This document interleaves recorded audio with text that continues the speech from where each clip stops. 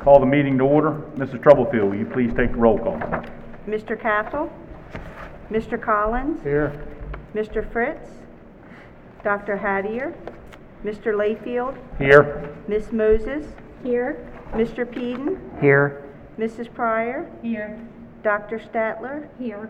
Mrs. Wright, Here.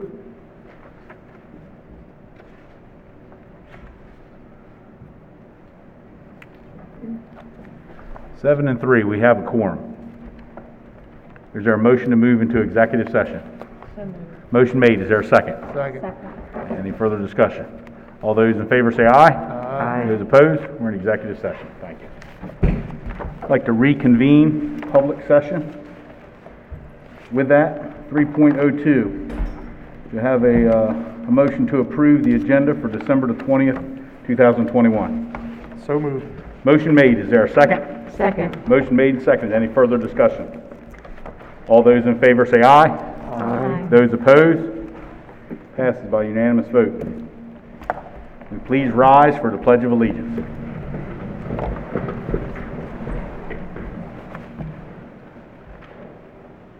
I pledge allegiance to the flag of the United States of America and to the republic for which it stands, one nation, under God, indivisible, with liberty and justice for all. Thank you. You may be seated.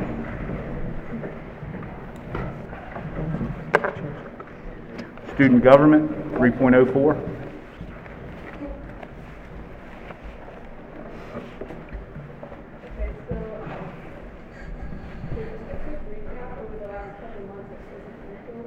There's been a lot of community service and volunteer work throughout the school, starting with our JROTC who attended the Wings and Wheels Air and Car Show in Georgetown, which contributes to their 538 hours of community service to date.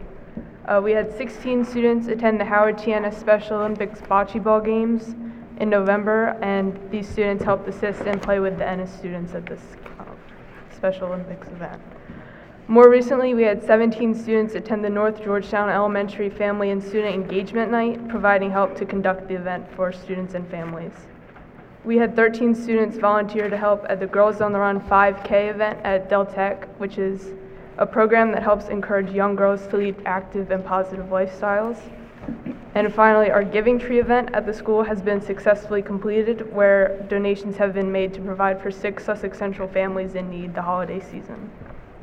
We've had a couple important ceremonies at the school. On November 17th, the National Honor Society inducted 30 new students into the SCHS chapter.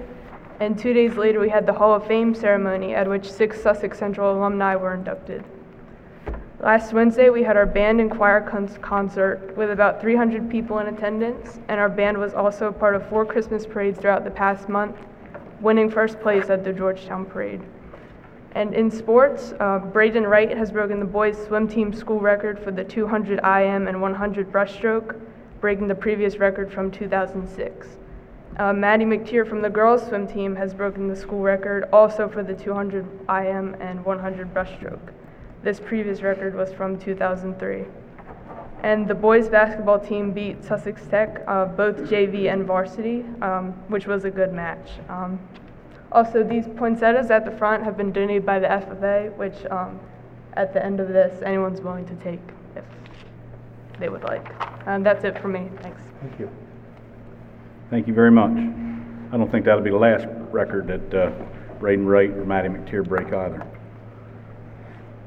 3.05, approval of the regular meeting minutes from November the 26th, or excuse me, November the 29th. Is there a motion to approve?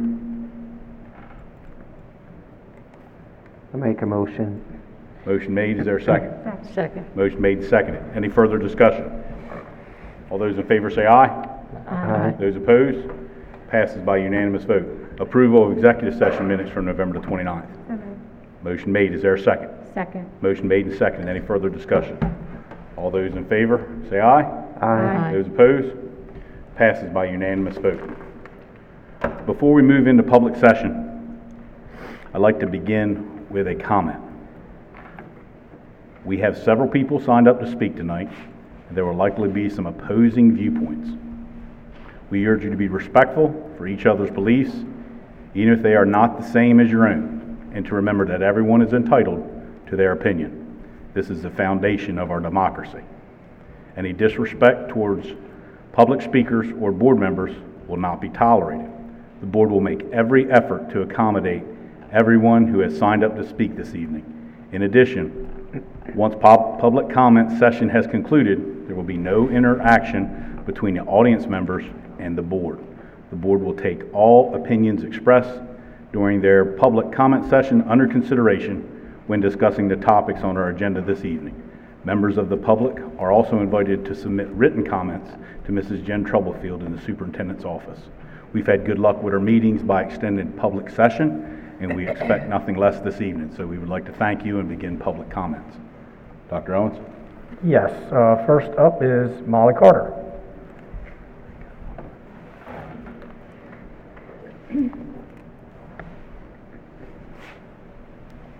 Since March 2020, our children have taken the brunt of the mandates in this state for a virus that has minimal impact on them. At the end of May 2021, the CDC published a large-scale study about COVID transmission in schools. This study found that distancing, hybrid models, classroom barriers, and required masking of students did not have a statistically significant benefit. There were 90,000 children in the study. When questioned about the results, the CDC said that masking was necessary because children under 12 could not be vaccinated. That's no longer the case. Here in Delaware, Dr. Rattay keeps saying that masking is responsible for low cases in schools, but without a control group, she cannot state that it is the masks that are effective in this state. If we zoom out, we do have control groups of schools not using masks. We also have Dr. Bunting's retirement party we could use. Just look at DOE Facebook page. Indian River School District case counts are similar, if not higher, to Miami-Dade and Horry County in South Carolina, both of which don't require masks. With more time, I could provide you with a multitude of examples.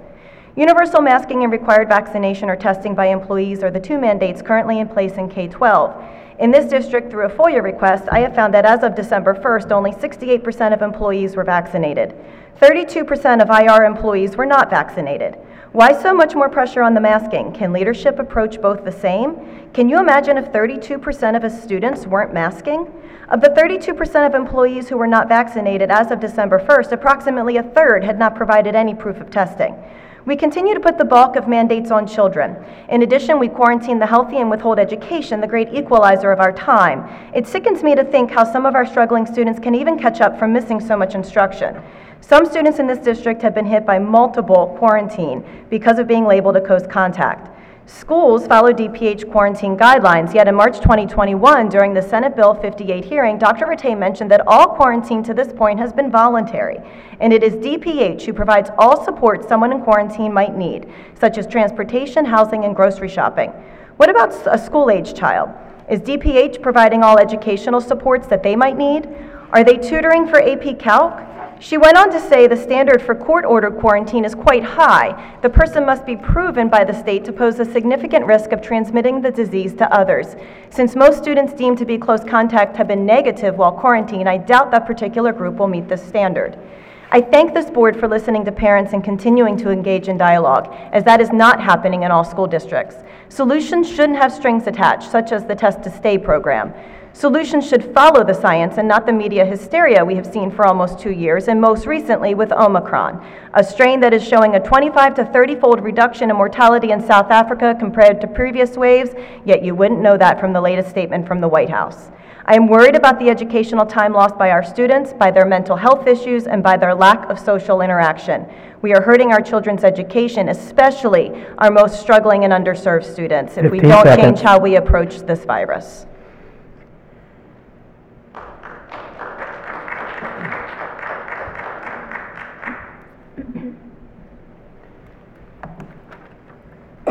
Next up, Eric Hiller.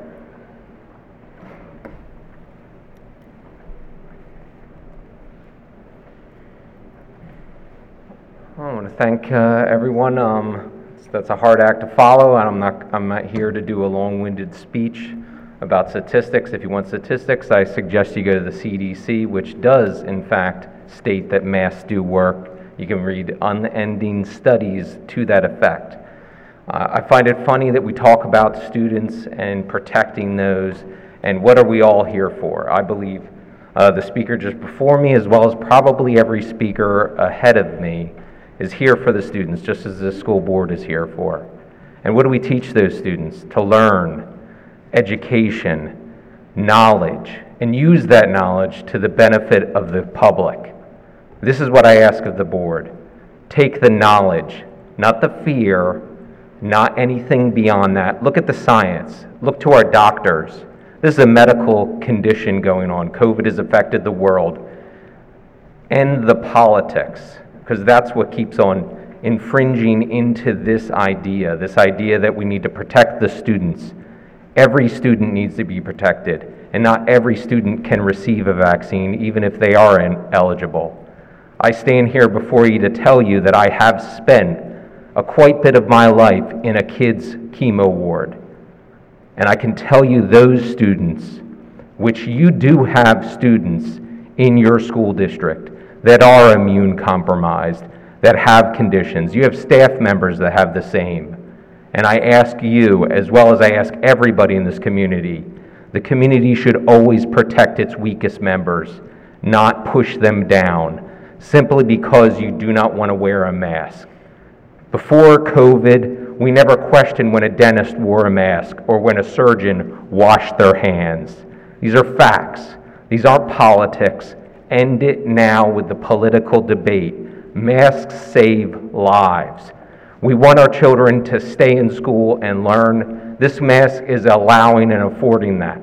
So I ask you to continue the mask requirement and end the political fighting against science. That's all I have to say.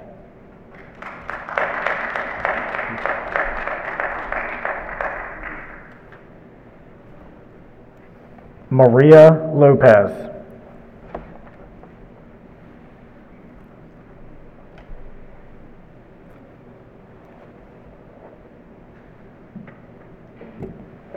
Good afternoon.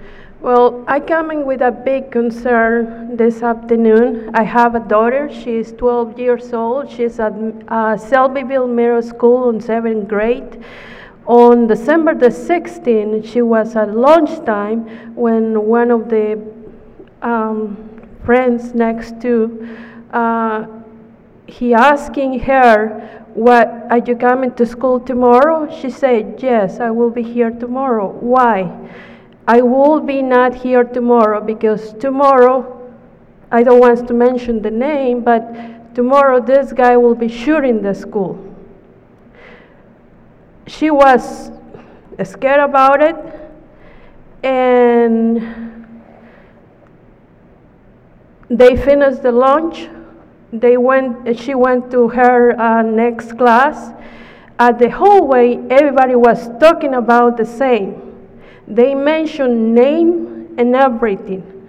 And that, on my side, like mother, and I'm sure for everybody, is very scary. Because call me old-fashioned or whatever you want to call me, but my kids doesn't have a cell phone. I think at that age, it's very easy to somebody put a lot of garbage in their mind, and they don't have a cell phone because I don't want that for my kids. And everybody has a cell phone, and that day, somebody told me it's a national shooting day the following day. And I don't have idea about it. But my point here is, she has name. They give a name for another kid. For her school should be shooting the school next day. And that is scary, very scary. I know the schools can do so much. I get it, 100%. But at the same time, we need to be sure to send our kids to a school. I know this happens before. The school called the parents and the parents say, no, my kid don't even have a gun, so don't have anything. But we know what happens, and we know what could be happens. And that is very scary for me. My daughter she came back home very scared about it, and She cried next morning because she was so scared to go back to school next day. She missing school for that reason. And I don't think it's fair for anybody, for any kid, be afraid to go back to school next day. I don't think it's okay. I don't think it's okay for the kids. I don't think it's okay for the parents to be 15 scared to send the seconds. kids to the school. And we need to do something. We need to do something. Thank you. Ma'am, we don't interact at this time with the public session. However, this is a child safety issue. Every one of the schools in the Union River School District has an armed constable or a police officer within them. Please, your information tonight that your daughter shared with you, please make sure that gets to the principal of your school and/or that uniform officer at the back of this room to follow up with. Typically, these are nationwide trends that occur, and I can tell you, because of these nationwide trends that occur, everyone amps up their security. So when these things spread, one of the safest days to go to school all year long is a day when these events are threatened publicly, because there's a sense of urgency and law enforcement officers are doubled and tripled in these areas. But please take your information, take it to the principal of your school and/or that uniform officer at the back of the Let me say classroom. something really quickly only. She talked to the principal with anybody else did it. She was the only one, after she heard all this mess, she was the only one go to the principal and let the principal know what happens.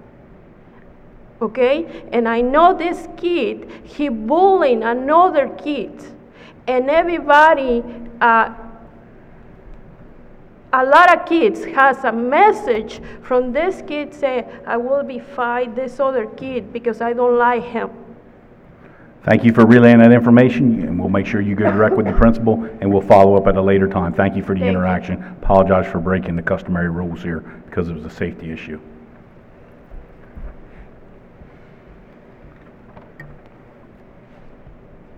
I apologize if I say this incorrectly, this last name. Ashley Elkois?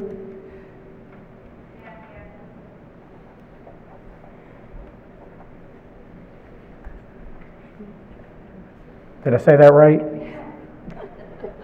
It's Elksness, nobody says it right. Okay, sorry about Blame my that. mother-in-law for that. Last week, IRSD administrative staff was asked to share info regarding COVID vaccinations. I'd like to take this time to address concerns about the information released regarding these vaccinations, which is suggestive that obtaining the vaccine is the healthiest choice. I can see the direction this is going and feel obligated to speak up about my dismay. First and foremost, I do not believe it is within the school scope to speak on any medical decisions we make for our children. I appreciate the attempt to provide education to parents who may not have access to information or the capacity to understand and make an informed decision. However, I'm not one of those parents, and based on my research, this information is far from adequate enough for anyone to make an informed decision.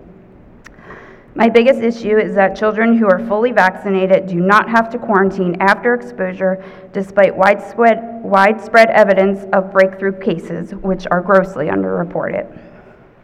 To quote the document that was sent, COVID vaccinations are your child's path to uninterrupted education. Vaccinated youth do not have to quarantine after being exposed to COVID-19, which means they can stay in school and you won't miss work. I hope that the school also recognizes infection-induced immunity, as there are many studies that show it provides robust protection. As a parent whose child falls into this category, I am making the decision to not have him vaccinated, as I feel that there is much more risk associated with the vaccination than there is with 1, COVID infection, and 2, COVID reinfection. The dangling carrot approach that is used to indicate that only children who are vaccinated will not have their education interrupted is despicable. I've remained fairly quiet for the past 2 years while I watch my child be robbed of an adequate education. I will do so no longer. Last board meeting, Mr. Layfield, and you can correct me if I misunderstood, you shared that 125 students at Sussex Central were quarantined within 1 week due to exposure, and not one of those students ended up having COVID, correct? My mother-in-law has 4 children, all of which have been quarantined on at least one occasion, and one of her children, who's already severely behind, has been quarantined on 2 occasions just before the month of December this year. She receives 0 remote instruction. In the state of Delaware, 1,060 hours of instruction are required for grades K through 11, and 1,032 hours of instruction are required for 12th grade. Yet with quarantine, children are missing dozens of school days. How are they getting away with this? This isn't going to stop until we fight back, and I'm asking you to please advocate for our children and say enough is enough. Thank you for our time.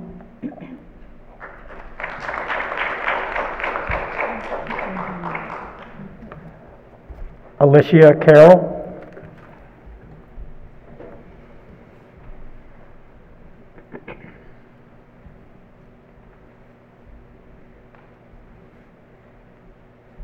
Good evening. I'm sorry to see that Dr. Hattie or Mr. Frintz aren't here because they're the only 2 that responded to the email that I had sent to the members of the board on Friday. But in that email, I did include links to 2 stories that showed how Cornell University and University of Pennsylvania, which have a 99% vaccination rate and mandatory masking, have surges of COVID cases. So you can look to those schools and clearly see that mandatory masking and mandatory vaccination isn't working. We can also look at 4 members of Congress who all just came out and are COVID positive, very happy to share with us that their symptoms are mild because they're vaccinated and boosted, and we know that they have to wear the mask in Congress.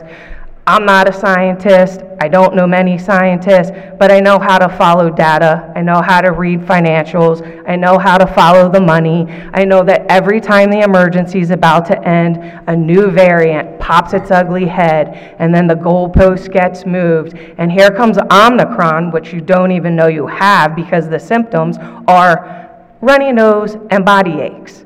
So unless you're getting tested, you wouldn't even know you had it.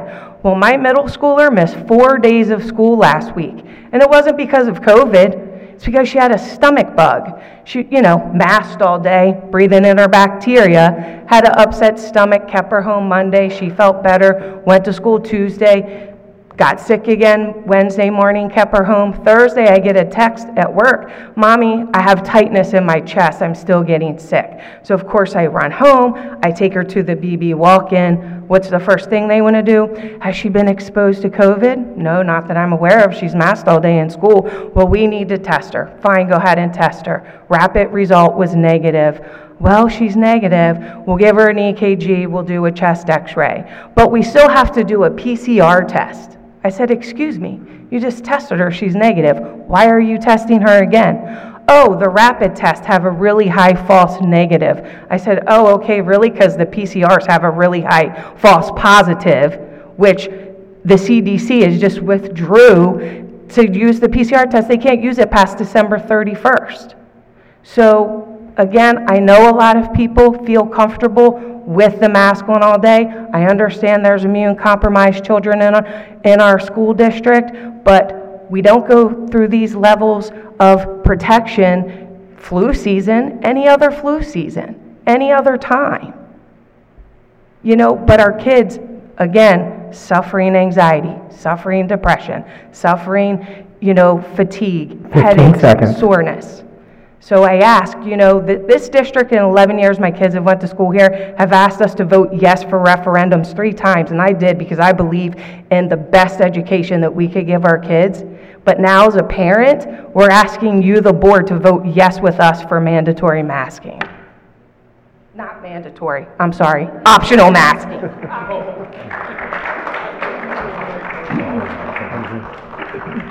Is there a motion to extend public comment section beyond the 15 minutes? So moved. Is there a motion made? Is there a second? Second. Any further discussion? All those in favor say aye. Aye. Those opposed? We move forward with more public comment section. Andrea Caggiano.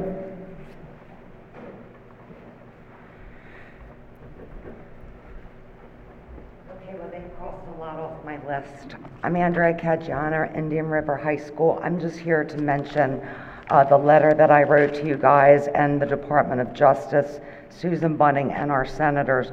Our senator sent this to the governor. It confirms this vaccinated positive student. 2 home tests were positive. The Aspire PCR test was negative. The 3 nights that these girls spent together, the unvaccinated child, regardless of test results, 2 negative tests, no school, no Zooming, 10 days. The vaccinated exposed child, straight to school, no symptoms. Rate, Carney, shots keep our kids extremely protected. Vaccines keep them in school, prevent quarantine in the event of exposure. I'm not sure why, but my letter explained this to you and to our senators. This pandemic of ignoring natural immunity, these negative tests, now separating these max exemption children. They're being shunned, sat 20 feet away. My real concern today as I stand here as we're reading about Red Clay School District and what they're proposing, I'm here also to tell you that Cape School District is now allowing females to leave school grounds to go to the bathroom. With this newfounded bathroom choice that they have not told parents about, after they have not even reconsidered this bathroom choice of transgender males, a judge has now found guilty the male transgender for raping the 15-year-old and sexually assaulting another in another school. Cape's decision, I need to know where IR stands. I hope our decision is with the safety for both of these children. Our girls are being left out. I need confirmation of where you guys stand so I can make my daughter's safety decision. I also know that one does not represent all, as well as I know one doctor does not represent Dr. Bradley. Okay? When my child is in an extreme situation, a vulnerable situation, these parents are outcrying. I'm going to outcry as well.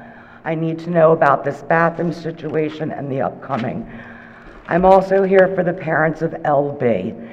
LB, we have talked in our community, this Common Core is absolutely unfair. My daughter went through it. The parents are still expressing concerns about this math being taught in 2nd grade at LB. 15 seconds. The 4th and 5th grade proficiencies are lower than normal.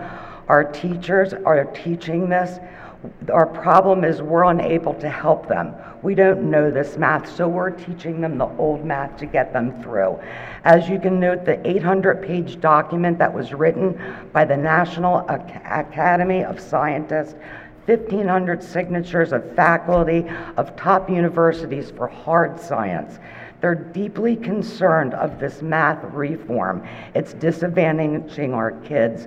I'd like to know the input from Lord Baltimore about why our kids are going through this math. Thank you.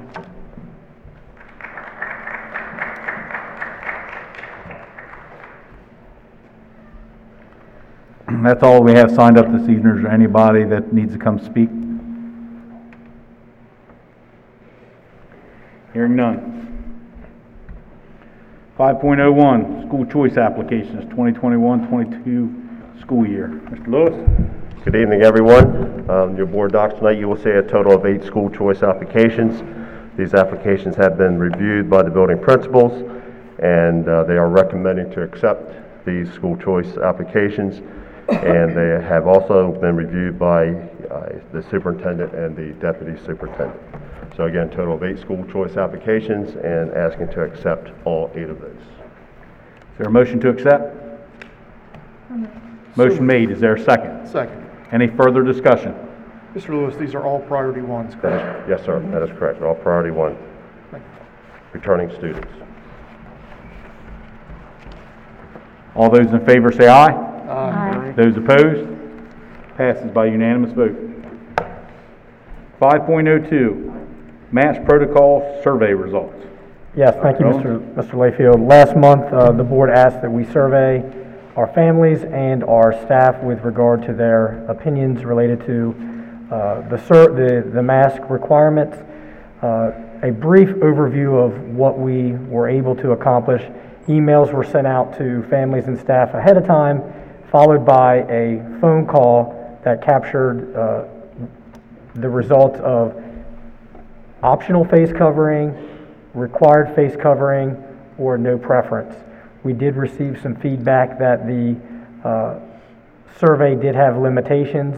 In fact, when there is background noise with the phone call, at times it will continue, it will start over, restart.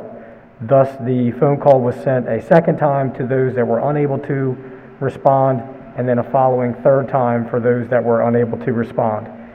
In addition, on December 10th, we sent an email to families that did not participate the previous 3 attempts, and in that to the phone survey, and that email contained a link to an online version of the survey, and we did verify that these are indeed our parents and guardians who were able to respond the following time over the weekend if they weren't able to respond via the phone message. So, that said, we do have results here with us this evening. I have 3 tables that I'd like to share. The first one is results from by student. So if a parent has multiple students, that parent's results were tabulated based on all the students that are assigned to that household for that primary guardian. Thus, if a parent has 3 kids, their response was tabulated 3 times, and if there was multiple primary guardians listed in the home, they also had that same opportunity to respond to the survey. So with that, you can see 4,089 individuals selected face coverings should be optional, and that is 49.53%, and 3,839 responded face coverings should continue to be required, 46.51%, and 327 responded no preference, which is just under 4%. Table 2 is the same family's response. However, each parent was only given the opportunity, well, it was tabulated for 1 vote per primary guardian that was contacted.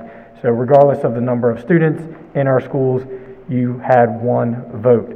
We wanted to compare these results, and through that, 2,785 face coverings should be optional, 2,568 face coverings should continue, 50%, 46.1% respectively, and no preference was 216, which is 3.88%. So very similar percentages when we looked at the results in both ways. We wanted to share that. Staff survey, again, a similar process. Phone calls were provided to our staff, and on 3 occasions. Then we sent the link to individuals that did not respond, so they had a weekend to reply to that. We had 1,415 responses, 781 staff members responded optional for students and staff in IRSD schools, 55.19%. Face covering should continue to be required, 577 for 40.78%, and 57 indicated no preference, 4%. I'm happy to answer any board member questions with regard to the survey. And I do want to thank members of our team, Carissa Pepper, I know Dave Mall, and Charlie Ruggiero all facilitated the mass process and helped get things organized for us. So I do appreciate all their efforts to organize the survey and tabulate results. And I also want to thank our staff and our parents that replied. It was obvious that there was a need to get some information, and I do appreciate all those that participated in this process. It's nice to see the responses from so many of our families and so many of our staff, and we really do appreciate that, and we hope to continue to do more surveys in the future.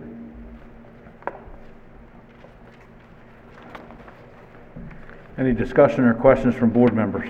I know we've all been provided these numbers through the weekend to look at, and some discussion in executive session with some of these graphs. Is there any concerns or questions brought up for discussion this evening? Dr. Owens, how do you feel as far as the accuracy of these? I know you've explained it to me. I just want your view of the process that was done, and how confident are you in these numbers that we have a good reflection of those that are parents in the district and those of our staff? Do you feel it accurately portrays or allowed input from an appropriate amount of our employees and students, parents? Speaking to staff, this is an overwhelming response when you look at 1,415. So that is an excellent response rate in my opinion.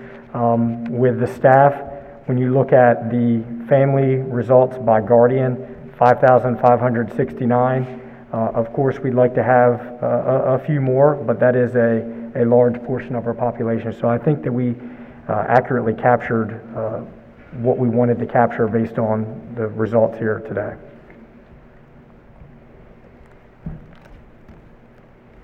Any questions or further discussion of this survey from board members?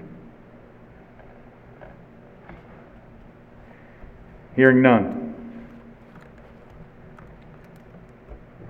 5.03, emergency mask regulation. Yes, I wanted to give the board an update. Many of you are aware, but Governor Carney, the Delaware Department of Education, and the Delaware Department of Health and Social Services formally issued regulations that will extend the emergency masking requirement in public and private K-12 schools until February 8th. So that is a continuation of the previous extension, which was 120 days. This new extension is an additional 60 days, and I did want to bring that to the board's attention. Now, this will remain in effect, as I said, until February 8th, and at that point the board would need to look at whether we continue with masking or whether it would become optional, barring any kind of continuation of any kind of emergency order at that point. And again, I'm happy to answer any board questions with regard to this new continuation of the regulation as well. The governor's emergency mandate continues for 60 days, and it should conclude on February the 8th. Am I correct? Is that the date that we're looking at? That's correct. So the only thing we control as a board or decision that can be made will go into effect on February the 8th? Yes, barring any kind of extension, yes.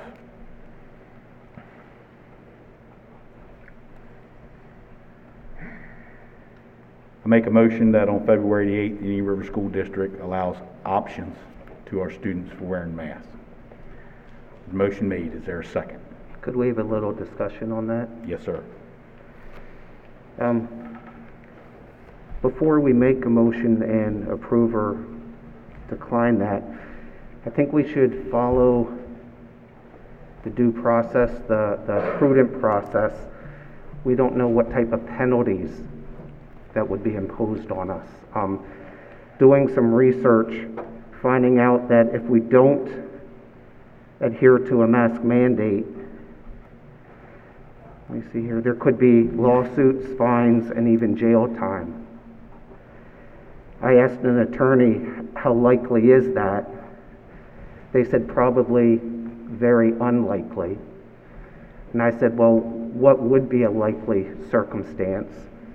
And they said we could very likely lose our sovereign immunity. If we lose our sovereign immunity, each one of us would be liable for any lawsuits. There's no protection for board members. If we approve a faulty playground equipment and a child gets injured, we could be liable for each lawsuit on the board. So what I would suggest is, could we, before we make a motion and approve it, find out what the consequences would be, and maybe come back next board meeting knowing the consequences and making a more informed decision at that time. Sovereign immunity is what protects us from personal litigation. Basically, we're acting as a board in consensus. If we violate the mandate of the governor between now and February the 8th, yes, our potential is there to lose our sovereign immunity.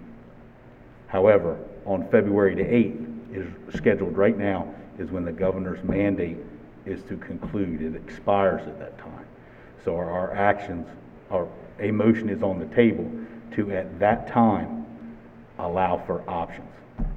And the only way those options could lead us to losing our sovereign immunity would be in some way, shape, or form, the governor or the state of Delaware is able to extend that mandate, and we have given the option to students. We have time to correct or amend at that time, but I agree with you. There is a consequence to violating the governor's mandate. It is a regulation. But there is no regulation governing February the 9th after the governor's order expires, in my view. At this time, he hasn't put anything in place, but we don't know what will happen between now and February the 8th. Correct. Or on February the 8th. He may extend it 60 more days. And I'm just asking to find out what the consequences would be, and we have time until February to make the decision. Further discussion? So I think Mr. Pedens, it would be very prudent for us to probably explore this with our attorney. I know you said you spoke to a attorney, but... And full disclosure, the attorney that I spoke to is a client of mine that practices in the state of Pennsylvania. So Delaware law is different, and that's why I would like to follow through with the prudent process and find out what the consequences would be in the state of Delaware.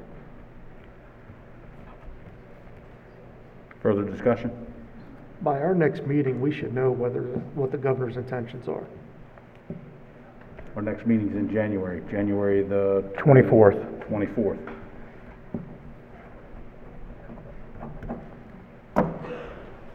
Any further discussion?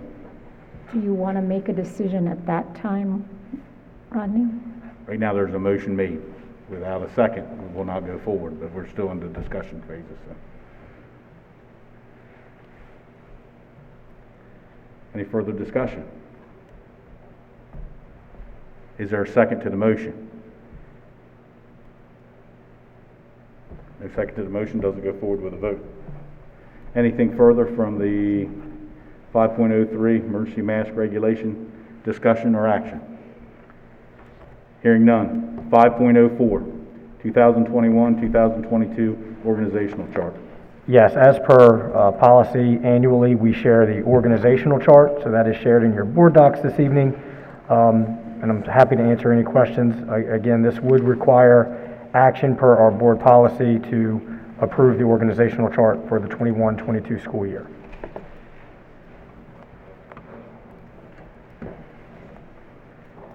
The motion to approve the chart as presented.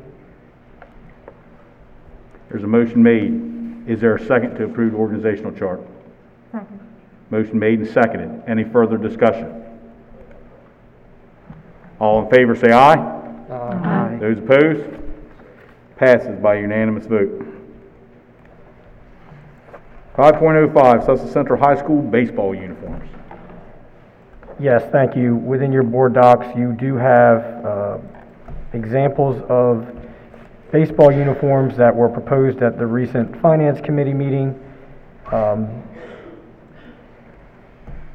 Both gold and black. The black, I believe, is what is in question because we do have policy around the color schematics that we must use for our uniforms.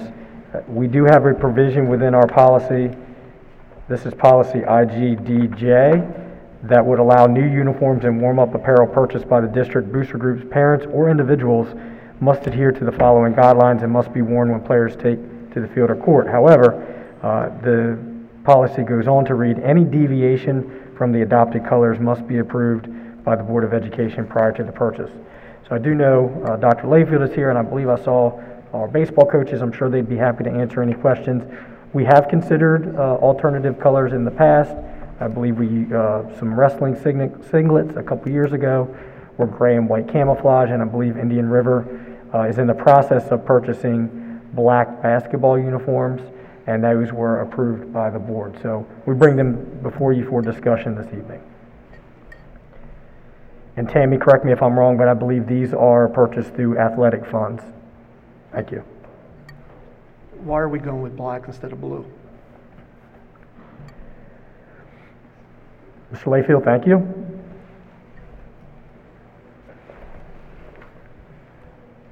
The regular uniforms you see there, the gold ones, will be the ones that are worn throughout the season. The black uniform, my understanding from Coach Long, would be maybe 2-3 times a year for special events, particularly like a senior night. I know last month the board approved for a showcase in Myrtle Beach where us and several other Delaware schools are attending with schools from the East Coast. So no more than 2 to 3 times a year. Very similar, as Dr. Owen said, that the digital camouflage wrestling singlets that were approved were for like veterans appreciation, so, and 1 or 2 tournaments. So out of a 16, 18 game season, you're only going to see these a couple of times a year. But the normal uniform is what you see when you scroll up the gold uniform. I am but one board member, but I love what Oregon does in college with different uniforms. I think it gives some motivation and intrigues the students, and I think it's just awesome to try different uniforms, but I understand the traditions of the school. And I've sat on this board with many different people that were very traditional, not allowing even very difficult to get neutral colors. And I think we're starting to break that mold a little bit as a board, and the breaking that mold put limitations on these digital camouflage or I think black basketball uniforms to only be worn on special occasions 2 or 3 different times, such as you said, the away tournament. And I think if we follow with the parity that we have with other uniforms, that you may get more of a consensus with the board. So I love the different colors, but I know for reasons to get 6 votes this evening, I think we stay in line with what we've done in the past. So I like for other board members to weigh in, but I like seeing the different style uniforms. I know the students really enjoy wearing those, and I think if we can find special dates or special occasions and limit it with some parity to the wrestling singlets and the Indian River basketball uniforms, we might be able to accomplish this evening.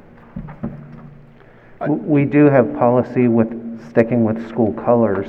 However, we did approve black uniforms for Indian River basketball. I can't see why we can approve for one team and not another. So for consistency, I would be in favor of the black uniforms. Prior to approving it for basketball, it was turned down for Indian River soccer, softball, and baseball. And I am one of those people that Indian River's green and gold and Central's blue and gold. And I mean, I voted against the black for the basketball. I understand the special occasions. I understand the digital camo, because that is something certainly special. That's just me. If you're gonna, the wrestling singlets, or I'm sorry, the Indian River band, the black capes, we refused. We didn't allow that either. If you're going to use, I know the basketball was, they said 2 or 3 for special events. But that, I believe, was a 3rd jersey. Okay, we're going to have 2 jerseys. You're going to have a gold and you're going to have a black. It's not like you're not going to... We currently have blue ones as well that were purchased, I think, last year or the year before by our boosters, which will still be in use. So this would be a 3rd jersey? It would be a 3rd. Mm-hmm. We're getting there. Any further discussion? Is there a motion to move forward with the 2 sets of uniforms that are in front of us tonight, the gold and the black? So moved. Motion made. Is there a second? Second. Any further discussion? All those in favor say aye. Aye. Those opposed? Aye. Mrs. Troublefield, can you please poll the board? Mr. Collins? No. Mr. Layfield? Yes. Ms. Moses? Yes. Mr. Peden? Yes. Mrs. Pryor? Yes. Dr. Statler? Yes. Mrs. Wright? Yes. 5 yes and 2 no and 0 abstention. I apologize, Ms. Troublefield. I counted 1 no and 6 yeses. Okay, Double check I that? thought Dr. Statler, what did she say? I said yes. Oh, you said yes, okay, so Mhm. it's 6 yes and 1 no and 0 abstention. Passes by majority vote. Thank you, Ms. Troublefield. 5.06, Town of Millsbury recycled water proposal, Sussex Central High School. Yes, if Mr. Booth could assist us, we do have in your board docs a large document, 32 pages, involving the proposed reclaimed water plan for our district from the town of Millsboro. They did present at the most recent committee meeting, and they have presented in past committee meetings. So, Mr. Booth, the floor is yours. Yes, members of the board, the town of Millsboro has been at 2 committee meetings to discuss agreements with the district to use the new Sussex Central athletic fields, etc., as well as the property at Ingram Pond. They currently use spray irrigation at Millsboro Middle and have done so for about 10 years. We have a legal contract currently being reviewed by the district's legal team. The decision we need to move forward is for the board to consider using either or both properties. Our recommendation is to approve the design for Sussex Central High School and use of the reclaimed water at both Sussex Central High School and Ingram Pond pending approval of both contracts. This would allow us to move forward on our major cap project and help with the town of Millsboro with their planning and grant writing. I'll be glad to try to answer any questions. Mr. Booth, this is similar in nature to what we're already doing at Millsboro Middle, am I correct? Yes, sir. Have we had any concerns, hiccups, or issues since we went into this agreement with the town of Millsboro? I know it's been under my board tenure, but I'm not sure how long we've done it at Millsboro Middle. In my experience as buildings and grounds, the only thing that I know of is that we've had some heads that we've had to replace, et cetera, but I don't know of any major issues. Any questions or concerns for the board? Mr. Layfield, this is a new plant that Millsboro is putting together, and they will be going for any grants, and they would actually need the district's assistance in applying for those grants to help pay for these projects. But with the pending design of the new school, in order to move forward and to have these in place and keep us on schedule, we need to know if the board's interested in doing the design. And then what we would ask for is approval in that regard, and then approval once the contracts have been reviewed and returned back to the district, so we can take a look at what our legal counsel has to say. And this grant and funding is everything is a partnership with the town of Millsboro. That's correct. Is there a motion to move forward? So moved. Motion made. Is there a second? Second. Any further discussion? All those in favor say aye. Aye. Those opposed? Passes by unanimous vote. Mr. Booth, I just want to clarify so that that is to go into a partnership, not full approval of moving forward, to partner with the town as they work to get grants, and we'll facilitate that process. But you will be coming back to us with a proposed contract that we can review through our legal team, correct? That is correct. Thank you. Thanks, sir. 5.07, Southern Delaware School of the Arts, Chesapeake Utilities, easement agreement. Mr. Booth? Members of the board, this is Chesapeake Utilities request. At the Buildings and Grounds meeting, it was presented that Chesapeake Utilities would like to use an easement through SDSA property to provide natural gas to a development on Polly Branch Road. As you can see in the board docs, the construction would be underground with the exception of some required markings above ground. That's state required, I believe, for the natural gas. The agreement has been reviewed by the district's legal counsel, and an agreement between the parties have been reached with the consideration of $5,000 being added to that agreement. A motion to approve and authorize Dr. Owens to sign the agreement is recommended. I'm not sure if I can answer any questions. You should have a diagram of where the pipe will run on the back side of the property. Any questions about this easement? And I believe Chief Collins is familiar with this request. I don't have it, but I just know that this is a blank permanent easement agreement in there, and in the, where it's compensation on there, it says 0, and we had talked about making sure that gets changed to $5,000 from the Buildings and Ground meeting the other night. Yes, that'll be included in this agreement before it's signed. And also, there was one other issue that our attorney had an issue with the above ground, anything above ground, Ms. Wright, but Yeah, he said that that he issue put the was price up. that I there is a remember that. law that requires that. Right. Yes. Okay, is there a motion to move forward with this easement agreement based upon the dollar amount that? And please include the $5,000 fee, please. Is there a motion? So moved. Motion made, is there a second? Second. Motion made and seconded, any further discussion? All those in favor say aye. Aye. Those opposed? Passes by unanimous vote. 5.08, Indian River High School sound system.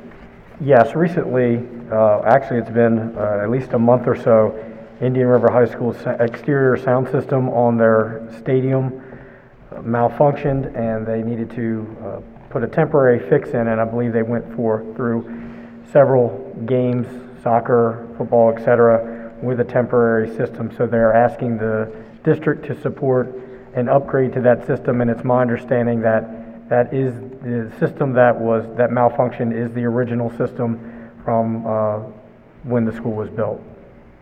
Ms. Smith? The school has received a quote from Mid-South Audio for $14,870.87 to replace the system. They are awaiting a quote from a second vendor who is in the process of getting that. So we're looking for board approval to make the purchase with the best price when we have the second quote. So you're saying you want a motion for it to be whichever is less? Mm-hmm. Would it be prudent to wait until we have both bids? Because do we know for sure that it's going to be the same thing that is listed here without comparing it?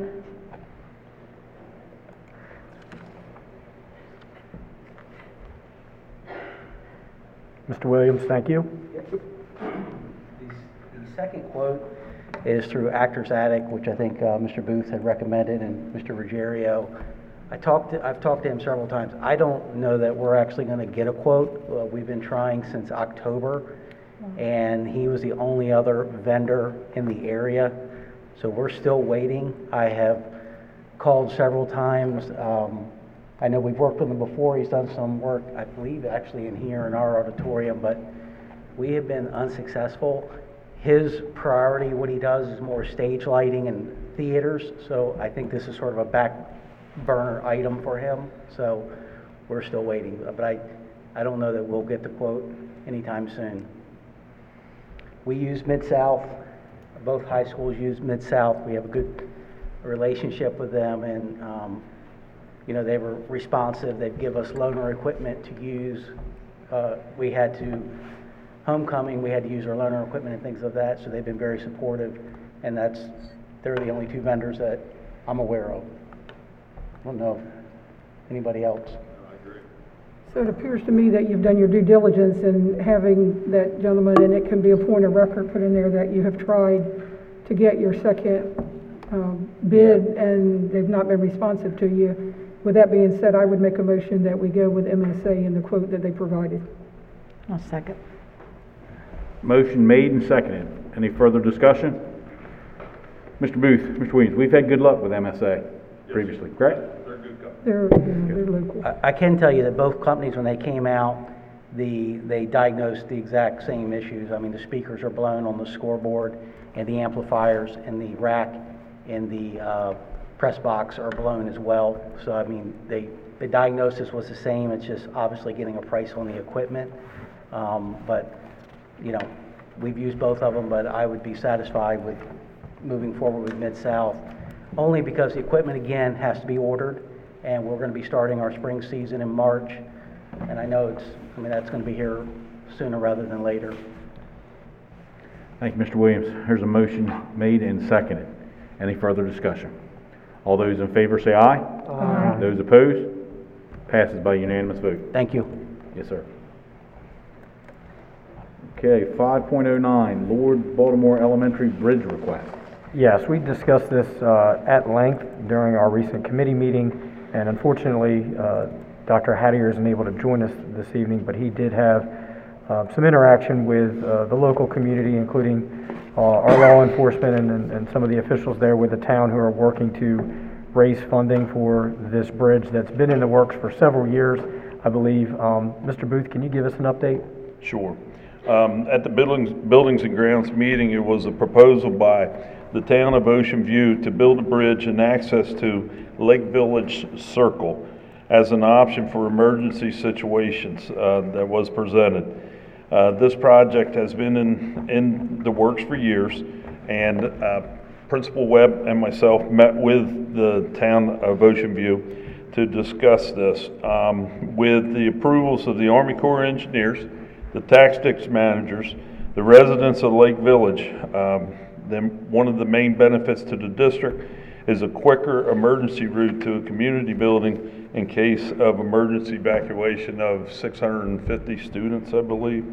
Also would provide for a relief exit if both entrances were shut down by the school and the school could not get out, parents pick up their kids, etc.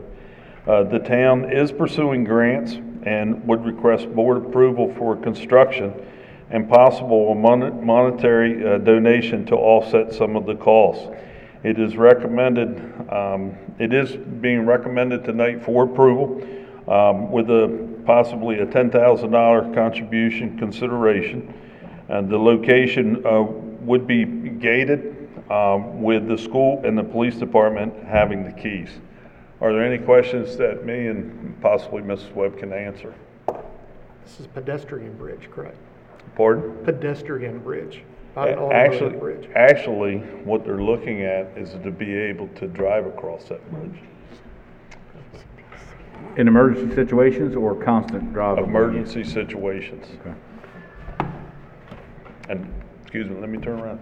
Am I correct, Ms. Webb? They're going to drive across that bridge.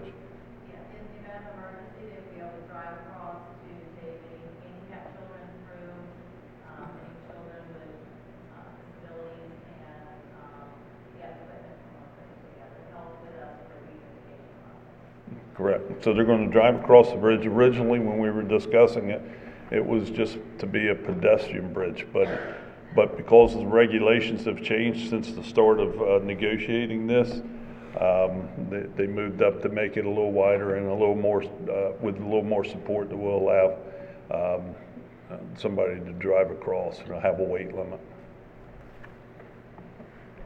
Mr. Booth, it was my understanding at the committee meetings that they are looking for a form of contribution on the part of the district to support this, but we did not determine what that contribution would be until they have gone through their grant process. Is that correct? You are correct, correct, Dr. Owens.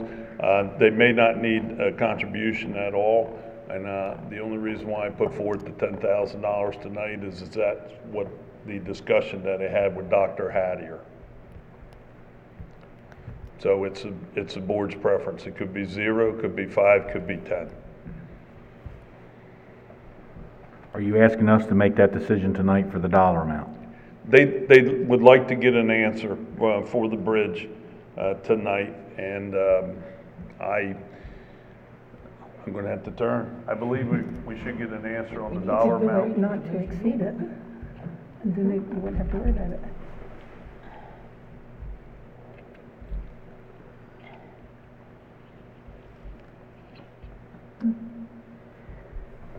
Dave, do we need an answer on the dollar amount tonight? I believe the question is. I don't know that we need an answer tonight. I know that with the grant, everything's running to the end of December. So if we were trying, I think they're going to do it whether or not we can make a contribution. And anything that we could offer them, they would greatly appreciate. But I don't know that we were told to give them a dollar amount after tonight, just that we would consider something on behalf of the district. So we could make a motion to say we would support it not to exceed the $10,000 or $5,000 or whatever, and then absolutely what we give won't have a bearing on whether they complete it or not. They're going to do it anyway, and they could possibly have all the funds and not need anything. That was our understanding. That's correct. Then I make a motion that we proceed with it with a dollar figure not to exceed $10,000. There's a motion made. Is there a second? Second. Motion made and seconded. Any further discussion? All those in favor say aye. Aye. Those opposed? Passes by unanimous vote. Thank you. Thank you. Thank you. 5:10, Howard T. Ennis change orders. Yes, again, during Buildings and Grounds, we discussed some change orders that have come about at Howard T. Ennis.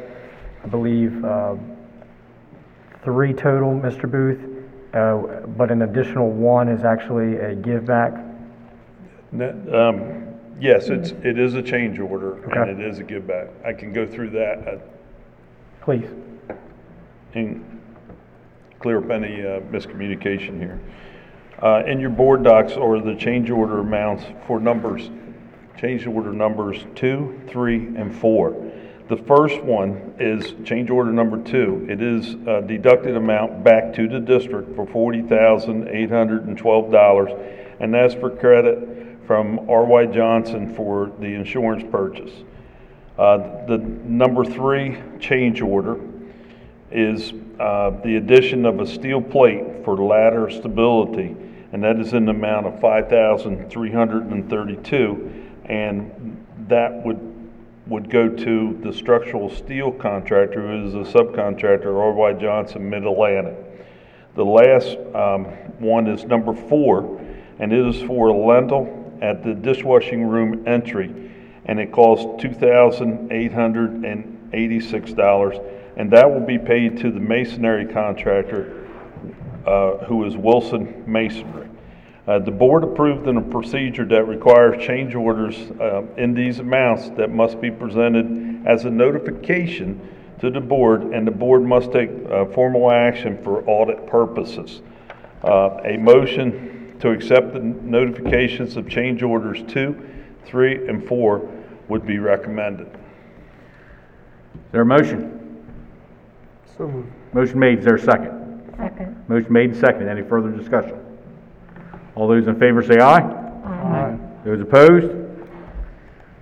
Change Right, order and- passes by unanimous vote, sir. And just to clear up one other item, if I will, later in the agenda, there will be an allowance notification that I believe Dr. Owens will make in his report. Thanks, sir. All right, thank you. We've got 2 action items here that we're going to table. I need a motion to table 5:11 and 5:12. So moved. Motion made, is there a second? Motion made and seconded. Any further discussion? All those in favor of tabling these 2 items to the next meeting, say aye. Aye. Those opposed? Passes by unanimous vote. 5:13, bus driver / bus aide pay scale. Yes, Mrs. Bunting, thank Ma'am. you. We discussed a new proposed transportation scale for bus drivers and bus monitors, and we're asking the board to take action on that this evening. You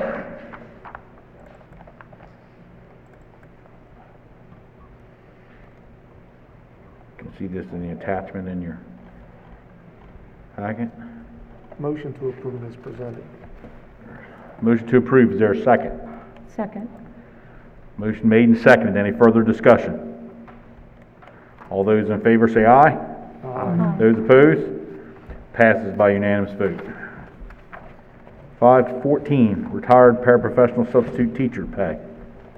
As you will recall, the board voted to approve substitute pay for retired teachers of $200 a day for long-term subs. We're asking the board to approve an amount of $150 a day for retired paraprofessionals who act as long-term substitutes for teachers. We do have those in the district, and they work every day, so we're asking the board to approve an amount of $150 a day. Is there a motion to accept? So So moved. moved. Motion made and seconded. Any further discussion? All those in favor say aye. Aye. Those opposed? Passes by unanimous vote. Thank you. 5:15, tax relief request. There's 1 tax relief request. Is there a motion to allow the tax relief request as presented? Hearing none, your silence speaks volumes. Old business, 5.01, major capital planning. Yes, the new Sussex Central design plans are approximately 50% complete and are being shared with the construction management team, R.Y. Johnson, for evaluation and cost estimates. We are in the process of site selection and approval from Sussex County for the existing and new modular units that are needed to accommodate current and future student capacity at Sussex Central High School. As you know, we have current modulars on site that will need to be moved to the other side of the building to make room for upcoming construction.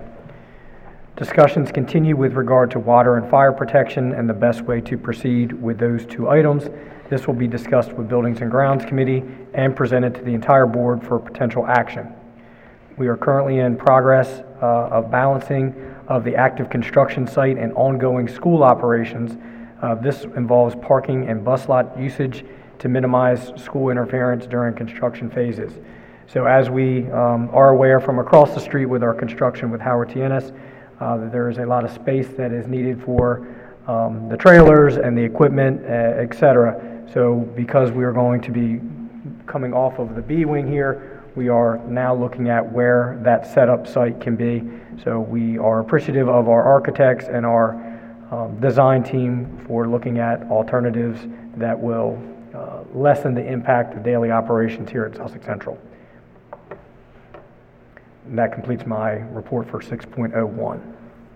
Any questions or further discussion with major capital planning? Hearing none. 6.02, Howard T. Ennis, sir. Thank you. The bus lot has been curbed and is usable for the existing laydown area. Interior block walls are 95% complete. Exterior metal and glass are being worked on the hopes to be able to enclose the school in January. This will allow drywall and interior contractors the opportunity to complete their work. As acted on last month was the purchase of the furniture for the schools through the state contract. We hope to proceed with the same path with regard to the playground equipment. The second bid package is proposed to go out in February. Obtaining insulation for roof completion from a supplier in Texas has been challenging. We hope to get 2 shipments around the first of the year and allow the contractor to catch up and maintain the existing timeline. That said, the substantial completion date remains August 30th. Lastly, as Mr. Booth alluded to, 3 change orders were accepted by the board this evening. There was one approved for unforeseen allowances for backfill and road compaction for $49,000. That was approved by the architects and geotech firm. And Mr. Booth, I don't have it here in my notes, but is there another allowance that we need to provide an update on?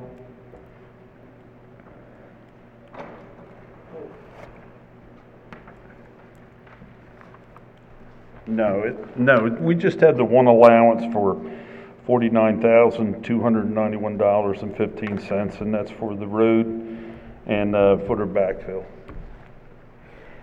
So as discussed during Buildings and Grounds, that $49,291 is part of our existing allowance system, and that would be subtracted from what we currently have in place. And I believe that is in board docs within the minutes from the committee meeting from earlier this month. Correct, and that'll leave an unforeseen allowance of $189,475.91. And that concludes my report for 6.02, Howard T. Ennis. Any questions? 6.03, GW Carver consent update, ma'am. Good evening. The first update is really just a carryover from last month. Work continues on the community survey with the Equity Steering Committee and the Community Advisory Board. We're hoping to have a draft sometime around the end of January to present to the board. The district is also continuing to meet with the court-appointed special master, Dr. Linda Wren, on a bi-weekly basis to continue to update with the former Carver students programming. Those are my only updates tonight. Any questions? Thank you all. Thank you, ma'am.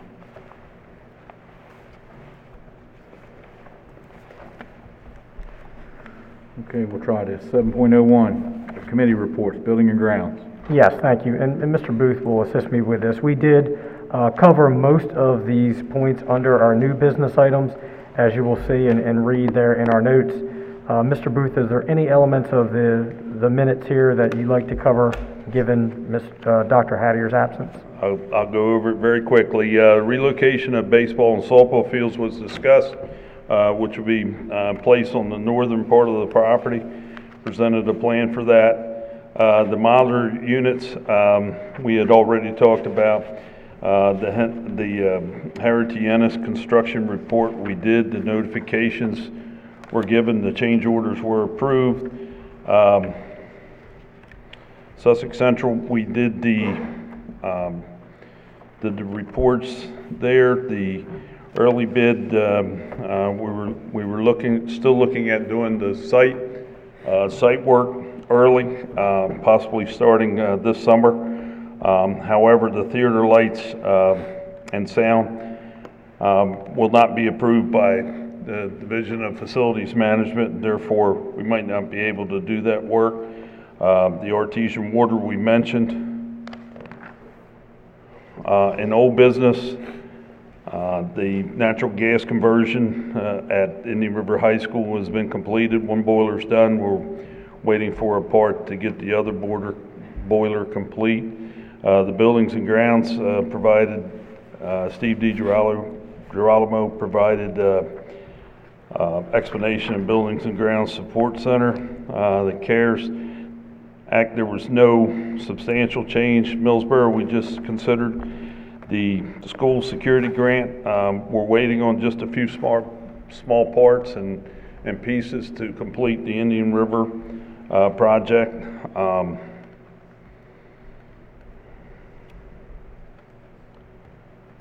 The Georgetown pickup shelters were tabled to next month. We had pool discussion, which was tabled tonight. Chesapeake Utilities at SDSA we took care of tonight. There was consideration for the modular units, and I believe that will be discussed next month's committee meeting, and the Lord Baltimore Bridge that we discussed. And our next meeting is planned for January 10th, 2022. Are there any questions, Buildings and Grounds? All right, thank you. Thank you. 7.02, Comprehensive School Safety. No report from Mr. Cathell. 7.03, Finance.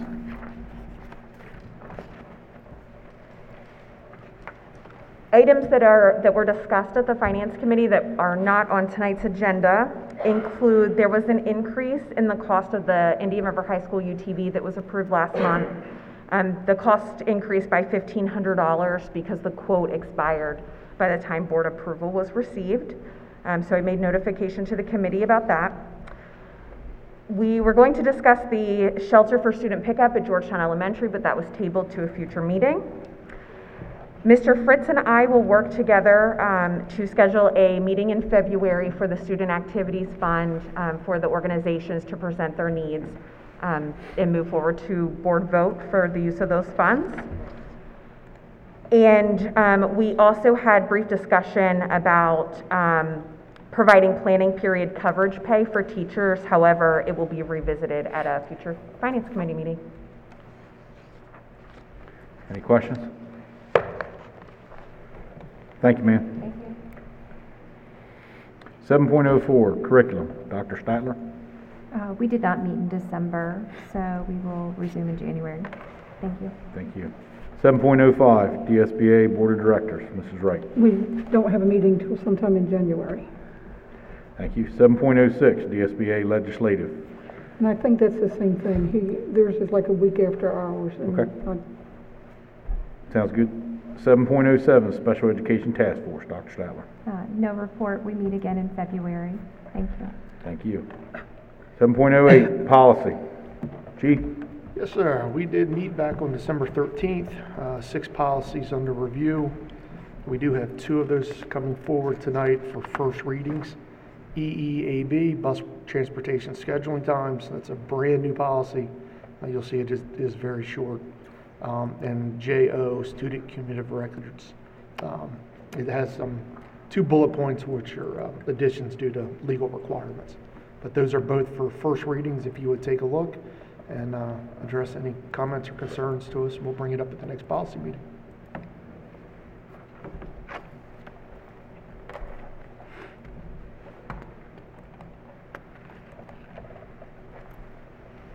concerns with those readings? Doesn't need action, just needs a review. No action correct? needed tonight, no, sir.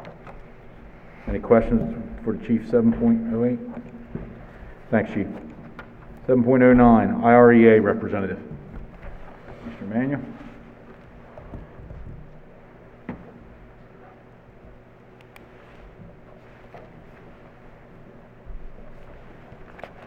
Good evening, sir. Good evening.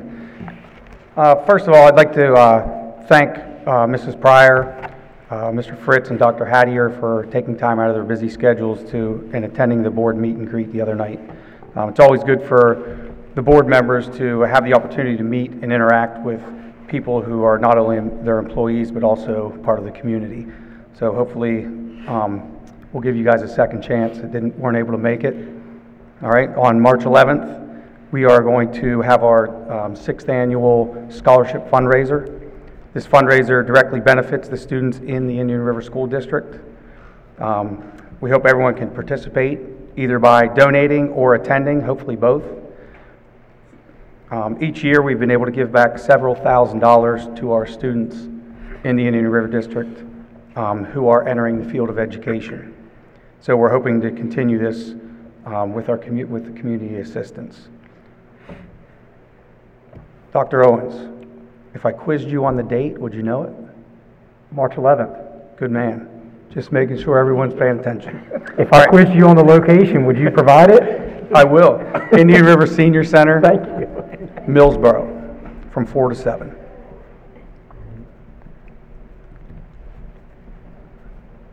That being said, we'll move on.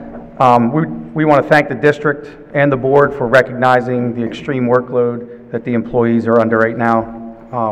The 12-month employees will definitely appreciate December 23rd. We also, the teachers and paras will definitely appreciate January 28th and April 1st. Rather than having to participate in these PD sessions, they definitely need time to catch up on the work. It's a step in the right direction for sure. Also good to hear that you approved the para subs and the retired teacher subs. We're in desperate need of people. We all know that. I know that we've had at least 69 employees leave already this year. And that being said, IREA met with the district last week on behalf of the teachers, custodians, paras, and secretaries. We were able to come to one agreement in that, and that everybody has put forth a lot of extra effort the past 2 years. Everybody has been overworked, and everyone's doing it for the district and for the kids. That being said, we are disappointed, though, that after 2 days, it was decided that mediation through the PERB was necessary. We've worked through a lot of tough situations with this district in the past, and hopefully we can work through this prior to that mediation date. Please remember that everything that your staff has gone through and continues to go through for this district. Thank you very much. Merry Christmas. Merry Christmas, sir. Superintendent's report, 8.01. Yes, thank you. In your board docs, you have an outline of activities over the course of this month.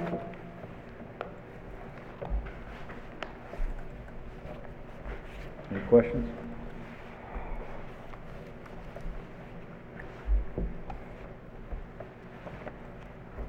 Hearing none. Financial reports. 9.01, financial summaries entering for the month of November 30th. Is there a motion to accept? So moved. Motion made. Is there a second? Second. Motion made and second. Any further discussion? All those in favor say aye. Aye. Those opposed? Ma'am? Part 1, the financial summaries reports are as of November 30th. We were 42% of the way through the fiscal year. We've received 75% of total budgeted revenue, 89% of budgeted discretionary revenue, and 97% of budgeted local tax revenue.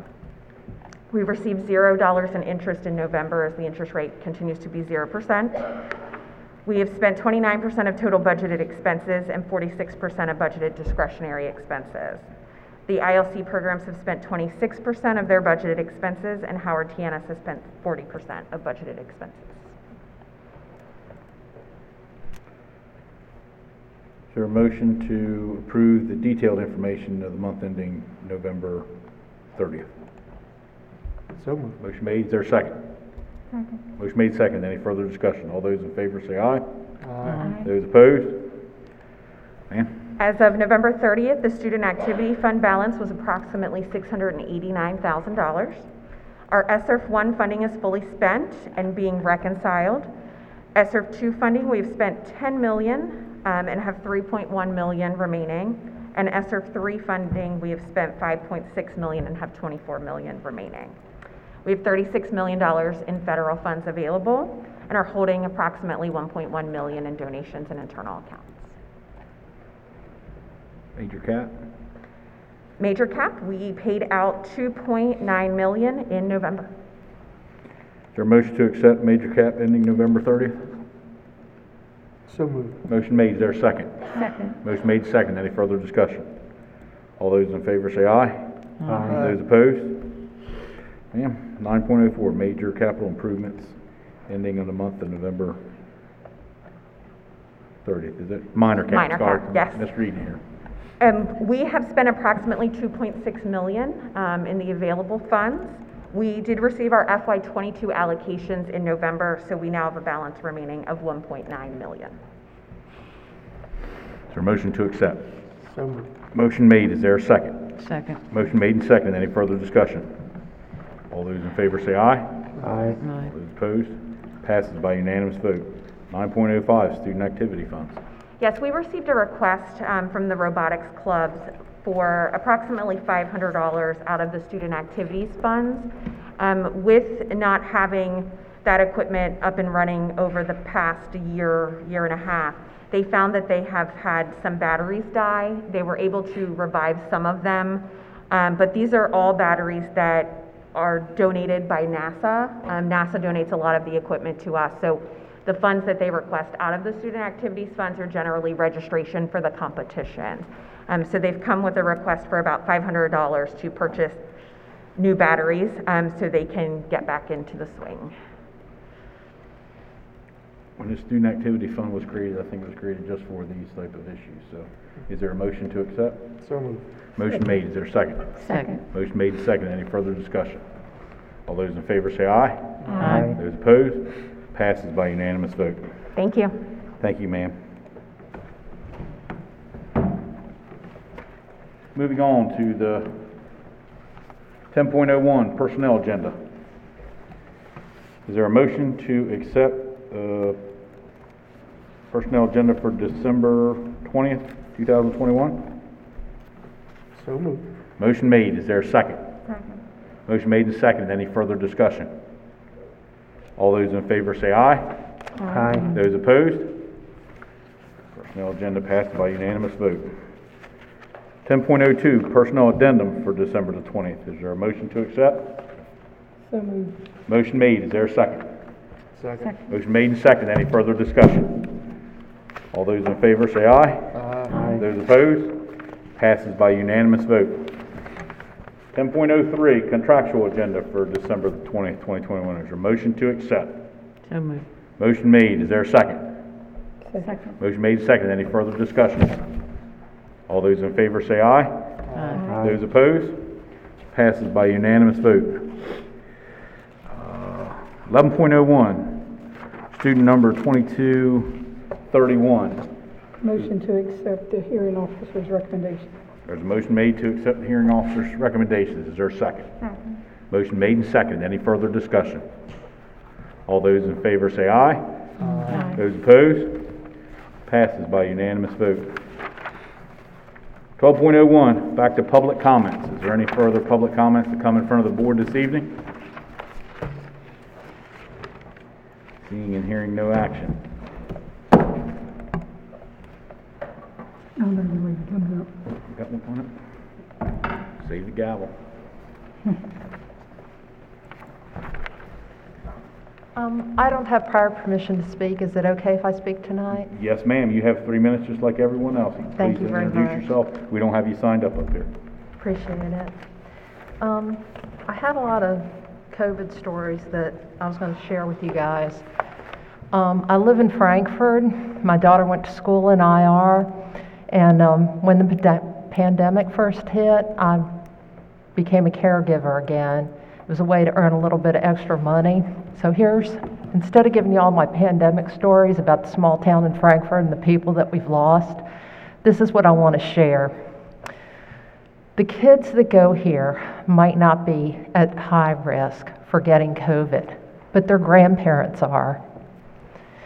The reason why most of the people who have been vaccinated are senior citizens is because they're the ones that are most at risk. When you go see your parents, or if you're fortunate enough, your grandparents, when these kids go see them, grandma, and if you're lucky enough to still have them, grandpa, is not going to ask if they've masked up at school. They're not going to ask if they've been vaccinated. They're going to say, come on down, give grandma a hug. This is a very vulnerable time for our senior citizens. I've lost former pastors, friends. I've lost people that used to joke about masking up. Somebody I went to church with asked if I would watch her father for a while, just a little interim job, and I thought about it, but none of the other caregivers were masking up. So I thought about it. She said she understood. I said, boy, this is a deal breaker for me. I'd have to mask up. She said, that's fine. I thought about it, and I thought, well, it'll put the other seniors at risk. Maybe I shouldn't do it. You know, in 3 weeks, she had COVID. Her husband had COVID, and he was in the hospital, and her father was dead. I've got a lot of stories like that. Young people who have gotten COVID. Sure, they weren't at risk. Maybe they were vaccinated. Maybe they had mild flu symptoms, but their small businesses shut down at a time when they thought that they would make the most money in sales. So this is more than just the kids here. And if you look at the stats, USA Facts, that all of our government departments, including the Department of Education, in the past month, our average for new cases was like, a month ago it was like 33. It's now like 163. So if you're considering not masking, maybe this isn't the time. 15 seconds. Look at Maryland. They're going to Zoom. Is masks so bad? Let's keep the kids in school. Let's keep the grandparents safe. Thank you very much for your time. Thank you, ma'am. Could I get your name, please? Elizabeth Walter. Thank you.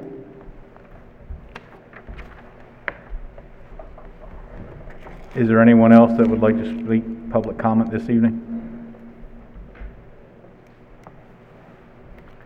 Hearing none. Thank you very much. Merry Christmas. Meeting adjourned.